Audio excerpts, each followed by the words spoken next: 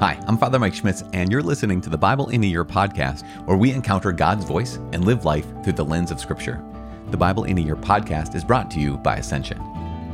Using the Great Adventure Bible timeline, we'll read all the way from Genesis to Revelation, discovering how the story of salvation unfolds and how we fit into that story today. This is day 21, so let's get started. We'll be reading today from Genesis chapter 39 and 40, from Job 31 and 32, and from Proverbs chapter 3, verses 33 through 35. As you know, we've been going at this for 3 full weeks by now, and we read every day from the Revised Standard Version Catholic Edition. I'm reading using the Great Adventure Bible from Ascension. If you want to follow along, if you want to read along, maybe if you want to go back after you listen to this and mark up your own Bible, you can download your own Bible in a Year reading plan by going to ascensionpress.com/Bible in a Year. You can click the subscribe button on whatever app you have so that you can get the updates as soon as we update it. And you can also sign up for our email list by texting the word Catholic Bible to the number 33777. Once again, as I said, today we're reading from Genesis chapter 39 and 40, where we pick back up yesterday. We read chapter 38, where we heard this story of Judah and Tamar and all the craziness in that family. Of course, from that family came the Messiah, came our Lord Jesus. And so we know that even in brokenness, the Lord can continue to work. Speaking of brokenness, last time we saw Joseph, he was sold into slavery. And now we resume Joseph's story, beginning with chapter 39 and 40. Genesis chapter 39 and 40. Now Joseph was taken down to Egypt, and Potiphar, an officer of Pharaoh, the captain of the guard, an Egyptian, brought him from the Ishmaelites who had brought him down there. The Lord was with Joseph, and he became a successful man, and he was in the house of his master, the Egyptian, and his master saw that the Lord was with him, and that the Lord caused all that he did to prosper in his hands. So Joseph found favor in his sight and attended him, and he made him the overseer of his house, and put him in charge of all that he had. From the time that he made him overseer in his house and over all that he had, the Lord blessed the Egyptian's house for Joseph's sake. The blessing of the Lord was upon all that he had, in house and field, so he left all that he had in Joseph's charge, and having him, he had no concern for anything, but the food which he ate. Now Joseph was handsome and good-looking, and after a time his master's wife cast her eyes upon Joseph and said, "Lie with me." But he refused, and said to his master's wife, "Behold, having me, my master has no concern about anything in the house, and he has put everything that he has into my hand. He is not greater in this house than I am, nor has he kept back anything from me except yourself, because you are his wife. How then can I do this great wickedness and sin against God?" And although she spoke to Joseph day after day, he would not listen to her, to lie with her, or to be with her. But one day, when he went into the house to do his work, and none of the men of the house were there in the house, she caught him by his garment, saying, "Lie with me." But he left his garment in her hand, and fled, and got out of the house. And when she saw that he had left his garment in her hand, and had fled out of the house, she called to the men of her household, and said to them, "See, he has brought among us a Hebrew to insult us. He came in to lie with me, and I cried out in a low voice. And when he heard that I lifted up my voice and cried, he left his garment with me, and fled and got out of the house." Then she laid up his garment by her until his master came home, and she told him the same story, saying, "The Hebrew servant, whom you have brought among us, came in to me to insult me. But as soon as I lifted up my voice and cried, he left his garment with me and fled out of the house." When his master heard the words which his wife spoke to him, "This is the way your servant treated me," his anger was kindled. And Joseph's master took him and put him into the prison, the place where the king's prisoners were confined, and he was there in prison. But the Lord was with Joseph, and showed him mercy, and gave him favor in the sight of the keeper of the prison. And the keeper of the prison committed to Joseph's care all the prisoners who were in the prison, and whatever was done there, he was the doer of it. The keeper of the prison paid no heed to anything that was in Joseph's care, because the Lord was with him, and whatever he did, the Lord made it prosper. Sometime after this, the butler of the king of Egypt and his baker offended their lord, the king of Egypt, and Pharaoh was angry with his 2 officers, the chief butler and the chief baker, and he put them in custody in the house of the captain of the guard, in the prison where Joseph was confined. The captain of the guard charged Joseph with them, and he waited on them, and they continued for some time in custody. And one night they both dreamed, the butler and the baker of the king of Egypt, who were confined in the prison, each his own dream, and each dream with its own meaning. When Joseph came to them in the morning and saw them, they were troubled. So he asked Pharaoh's officers who were with him in custody of his master's house, "Why are your faces downcast today?" They said to him, "We have had dreams, and there is no one to interpret them." And Joseph said to them, "Do not interpretations belong to God? Tell them to me, I beg you." So the chief butler told his dream to Joseph and said to him, "In my dream, there was a vine before me, and on the vine there were 3 branches. As soon as it budded, its blossoms shot forth, and the clusters ripened into grapes. Pharaoh's cup was in my hand, and I took the grapes, and pressed them into Pharaoh's cup, and placed the cup in Pharaoh's hand." Then Joseph said to him, "This is its interpretation. The 3 branches are 3 days. Within 3 days, Pharaoh will lift your head and restore you to your office, and you shall place Pharaoh's cup in his hand as formerly when you were his butler. But remember me when it is well with you, and do me the kindness, I beg you, to make mention of me to Pharaoh, and so get me out of this house. For indeed I was stolen out of the land of the Hebrews, and here also I have done nothing that they should put me into the dungeon." When the chief baker saw that the interpretation was favorable, he said to Joseph, "I also had a dream. There were 3 cake baskets on my head, and in the uppermost basket there were all sorts of baked food for Pharaoh, but the birds were eating it out of the basket on my head." And Joseph answered, "This is its interpretation. The 3 baskets are 3 days. Within 3 days, Pharaoh will lift up your head from you and hang you on a tree, and the birds will eat the flesh from you." On the 3rd day, which was Pharaoh's birthday, he made a feast for all his servants, and lifted up the head of the chief butler and the head of the chief baker among its servants. He restored the chief butler to his butlership, and he placed the cup in Pharaoh's hand. But he hanged the chief baker as Joseph had interpreted to them. Yet the chief butler did not remember Joseph, but forgot him. The book of Job, chapter 31 and 32. Job asserts his integrity. "I have made a covenant with my eyes. How then could I look upon a virgin? What would be my portion from God above, and my heritage from the Almighty on high? Does not calamity befall the unrighteous, and disaster the workers of iniquity? Does he not see my ways and number all my steps? If I have walked in falsehood, and my foot has hastened to deceit, let me be weighed in a just balance, and let God know my integrity.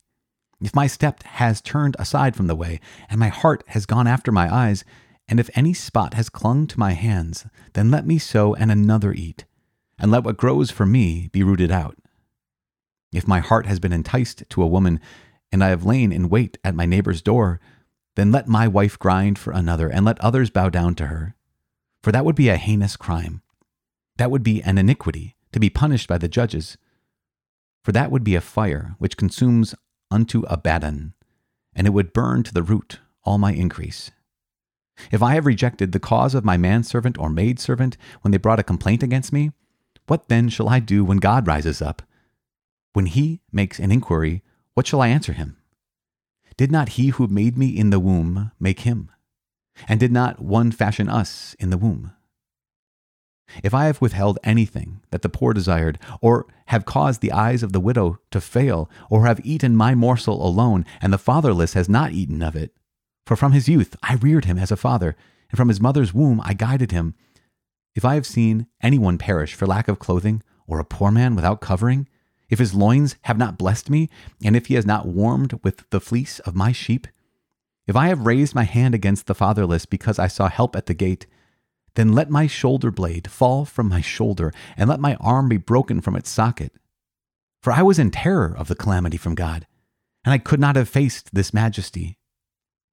If I have made gold my trust, or called fine gold my confidence, if I have rejoiced because my wealth was great, or because my hand had gotten much, if I have looked at the sun when it shone, or the moon moving in splendor, and my heart has been secretly enticed, and my mouth has kissed my hand, this also would be an iniquity to be punished by the judges, for I should have been false to God above. If I have rejoiced at the ruin of him that hated me, or exulted when evil overtook him, I have not let my mouth sin by asking for his life with a curse. If the men of my tent have not said, "Who is there that has not been filled with his meat?" The sojourner has not lodged in the street. I have opened my doors to the wayfarer, If I have concealed my transgressions from men by hiding my iniquity in my bosom, because I stood in great fear of the multitude, and the contempt of families terrified me, so that I kept silence and did not go out of doors, that I had one to hear me. Here's my signature. Let the Almighty answer me. Oh, that I had the indictment written by my adversary. Surely I would carry it on my shoulder. I would bind it on me as a crown. I would give him an account of all my steps. Like a prince, I would approach him. If my land has cried out against me, and its furrows have wept together, if I have eaten its yield without payment and caused the death of its owners, let thorns grow instead of wheat, and foul weeds instead of barley. The words of Job are ended. Young Elihu rebukes Job's friends. So these three men ceased to answer Job, because he was righteous in his own eyes. Then Elihu, the son of Barachel, the Buzite, of the family of Ram, became angry. He was angry at Job, because he justified himself rather than God. He was also angry at Job's three friends, because they had found no answer, although they had declared Job to be in the wrong. Now Elihu had waited to speak to Job because they were older than he, and when Elihu saw that there were no answers in the mouths of these three men, he became angry. And Elihu, the son of Barachel the Buzite, answered, I am young in years, and you are aged. Therefore I was timid and afraid to declare my opinion to you. I said, let my days speak, and many years teach wisdom. But it is the spirit in a man, the breath of the Almighty, that makes him understand. It is not the old that are wise, nor are the aged that understand what is right. Therefore I say, listen to me, and let me also declare my opinion. Behold, I waited for your words. I listened for your wise sayings while you searched out what to say. I gave you my attention, and behold, there was none that confuted Job or that answered his words among you. Lest you say, we have found wisdom, God may vanquish him, not man. He has not directed his words against me, and I will not answer him with your speeches. They are discomfited. They answer no more. They have not a word to say, and I shall speak because they do not speak. Because they stand there and answer no more, I also will give my answer. I also will declare my opinion. For I am full of words. The spirit within me constrains me. Behold, my heart is like wine that has no vent. Like new wineskins, it is ready to burst. I must speak that I may find relief. I must open my lips and answer. I will not show partiality to any person or use flattery toward any man, for I do not know how to flatter. Else would my Maker soon put an end to me. Proverbs chapter 3, verses 33 through 35. The Lord's curse is on the house of the wicked, but he blesses the abode of the righteous. Toward the scorners he is scornful, but to the humble he shows favor. The wise will inherit honor, but fools get disgrace. God in heaven, we thank you. We thank you for your word. We thank you for revealing your heart to us. We thank you for heroes, people who are faithful, like our friend Job. We thank you for heroes, people who are faithful, like Joseph.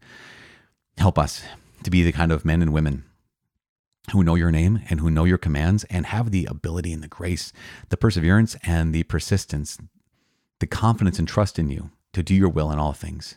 We make this prayer in Jesus' name.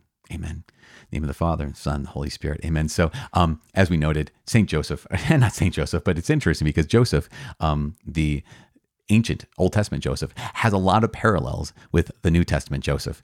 And among those parallels, we have not yet seen them because we see them later on in this story, other than this, that young Joseph in the Old Testament is righteous. For the last 21 days, we've been following the story of families who are normal, meaning broken, families who are normal, meaning messed up, and people who, even though they're trying to do right, they often fail to do right. And yet here is one of the most virtuous people. We've heard his story. I mean, obviously Noah was a righteous man. He's declared that in Scripture.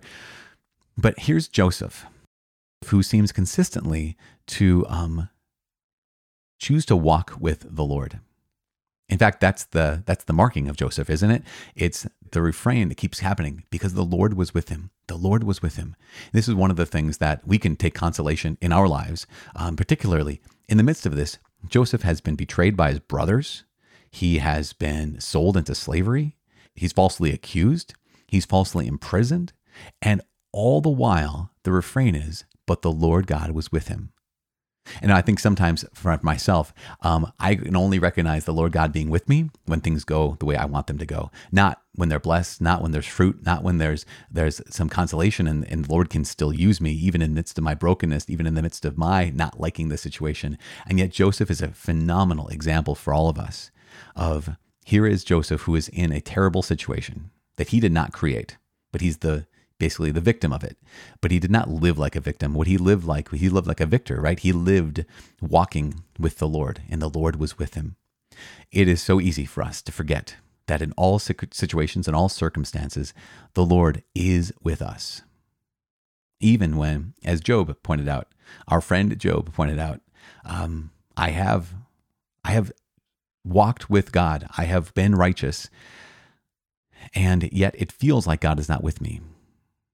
But I declare that in some ways he's saying, God is still with me because I have not left him, and he will not leave me. We can declare that as Christians, as those who have the fullness of revelation. As Catholic Christians, we have the fullness of revelation, knowing that not only do we have these Old Testament stories, we also have the fulfillment of the Old Testament. We also have the revelation of Jesus in the New Covenant, in the New Testament, where God declares not just with his words, but with his very self, that I am faithful to you, that you can count on me, that I fight for you. So all of us in our situations that are broken, all situations that are not ideal, we can know with absolute confidence that the Lord is still with us.